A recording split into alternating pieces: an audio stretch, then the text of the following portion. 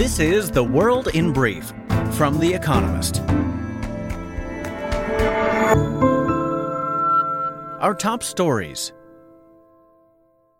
In an extraordinary fiscal intervention, Kwasi Kwarteng, Britain's Chancellor of the Exchequer, unveiled a, quote, mini-budget for boosting growth through large tax cuts and increased government spending. The British pound dropped to a 37-year low in response as investors fretted over the massive borrowing that will be required to fund his proposals. Britain's Debt Management Office confirmed that the government will borrow an extra £72 billion or $80 billion this year to fund the package. Rachel Reeves, the Labour Party's shadow chancellor, criticized the mini-budget for rewarding the rich. UN investigators said that Russia has committed war crimes in Ukraine.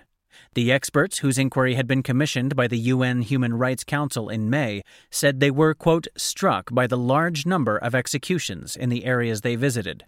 They also observed, quote, consistent accounts of ill treatment and torture, and documented a wide range of crimes committed against children. Armenia and Azerbaijan accused each other of violating a ceasefire that had been agreed last week. On Friday morning, Armenia's defense ministry announced that Azerbaijani armed forces had fired on Armenian combat positions. In response, Azerbaijan's defense ministry said that Armenia had attacked first.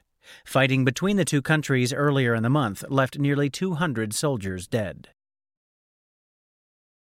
As sham referendums on joining Russia unfolded in Russian-controlled areas of Ukraine, Ukrainian authorities reported that some residents were being forced to vote. Some employees were told they would be fired unless they voted. Both the Ukrainian government and Western leaders have declared the referendums illegitimate. Silvio Berlusconi, a former Italian prime minister, was widely condemned at home and abroad after saying that Vladimir Putin had been pushed into invading Ukraine and sought only to impose a, quote, government made up of decent people on the country.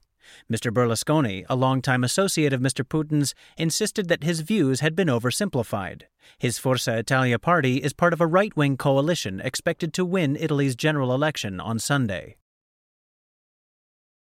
Hong Kong axed its hotel quarantine requirement for inbound travelers.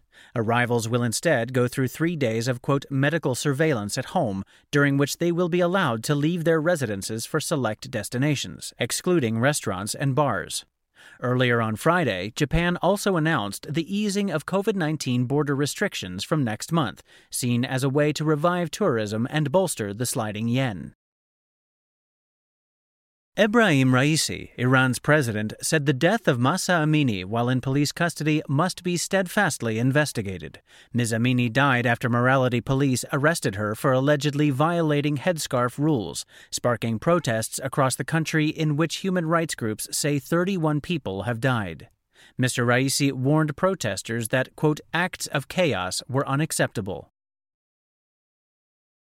And word of the week, Nanaria swiftae, the scientific name for a millipede given to honor Taylor Swift, the American pop star.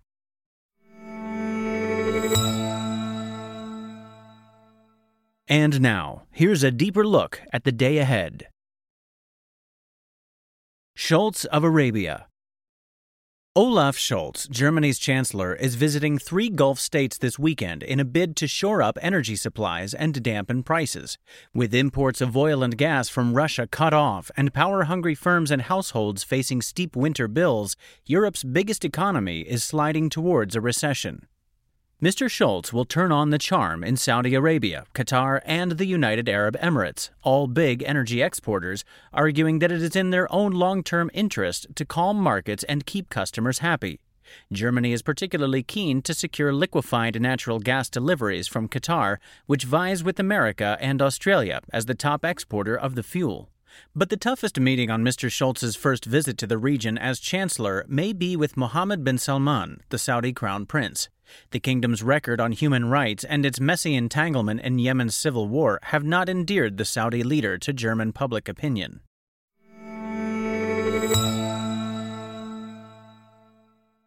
Political protests in Angola. When supporters of Angola's main opposition party take to the streets on Saturday, they will know that their cause is just, and their chances of success slim. The National Union for the Total Independence of Angola, UNITA, says last month's election was rigged by the ruling party and its former enemy in the country's civil war, the People's Movement for the Liberation of Angola, MPLA. UNITA has a case. Tallies collected by NGOs suggest the result was a near tie, yet the Electoral Commission announced that the MPLA won 51% of the vote. Without a majority, the party's grip on power would have been at risk.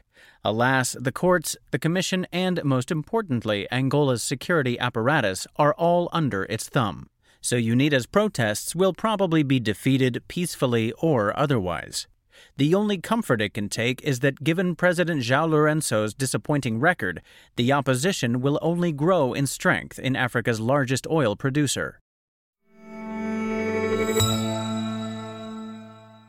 Sydney, a new look at a Hollywood trailblazer. The rags-to-riches life story of Sidney Poitier, as recounted in a new documentary about the trailblazing actor just released, is as compelling a narrative as any in his films. Sir Sidney's parents were poor Bahamian tomato farmers. As a teenager, he was taught to read by a Jewish waiter in New York.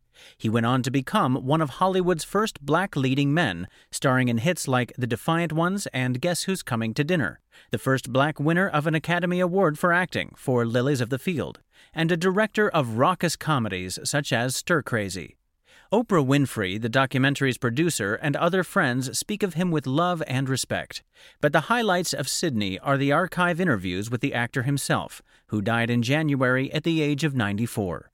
The towering dignity and authority that made him a superstar can be seen in every clip. Juanes, a Colombian rock star, plays in America. Juanes returns to the American stage in San Diego on Saturday to promote his album Origen. The Colombian singer, a winner of 3 Grammy Awards and 26 Latin Grammys, will also release a new album in the coming months. His songs unite traditional Colombian rhythms with rock instrumentation, giving him rock star status in his homeland. Born in 1972 and growing up in 1980s Medellin, a city terrorized by Pablo Escobar's drug cartel and guerrilla fighters, music provided an emotional escape. Quote, "We clung to it as if our lives depended on it," he recalled. His breakthrough hit was Fíjate Bien, a song about Colombia's ubiquitous landmines. In 2008, his Peace Without Borders concerts attempted to create cross-border civilian unity amid the diplomatic crisis unfolding between Colombia, Ecuador, and Venezuela. His career spans a turbulent period of Colombian history, but also a time of change. Last month, Colombia's first ever left-wing president took office.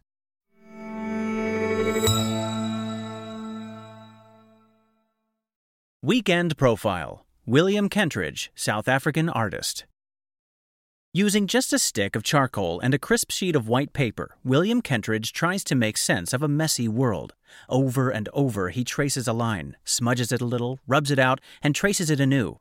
His mediums are many, his subjects wide-ranging. The Russian Revolution, the great colonial wars of the 20th century, the inequities of his native South Africa, first under apartheid and then democratic rule. Doubt, migration, and the slipperiness of history are recurring themes. Aged 67, Mr. Kentridge is in the flush of his career and having a moment.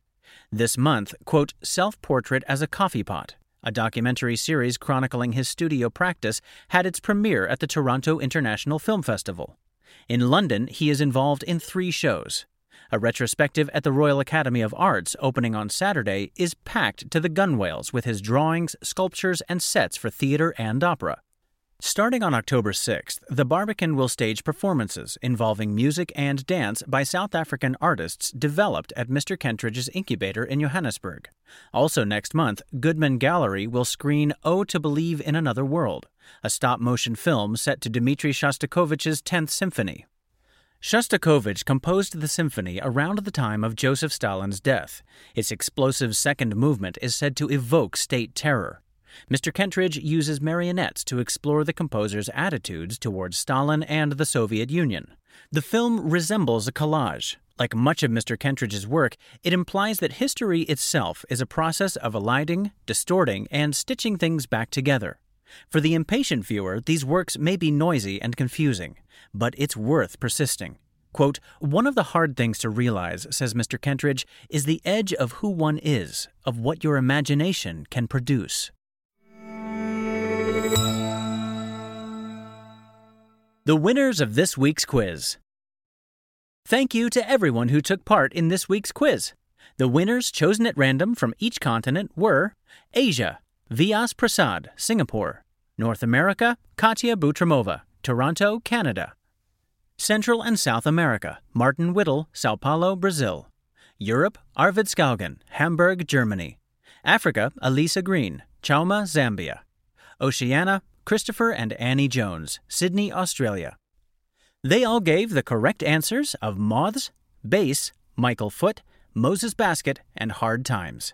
The theme is that these are all words that can be used as prefixes for ball: mothball, baseball, football, basketball, and hardball. And visit the Espresso app for our new weekend crossword, designed for experienced cruciverbalists and newcomers alike.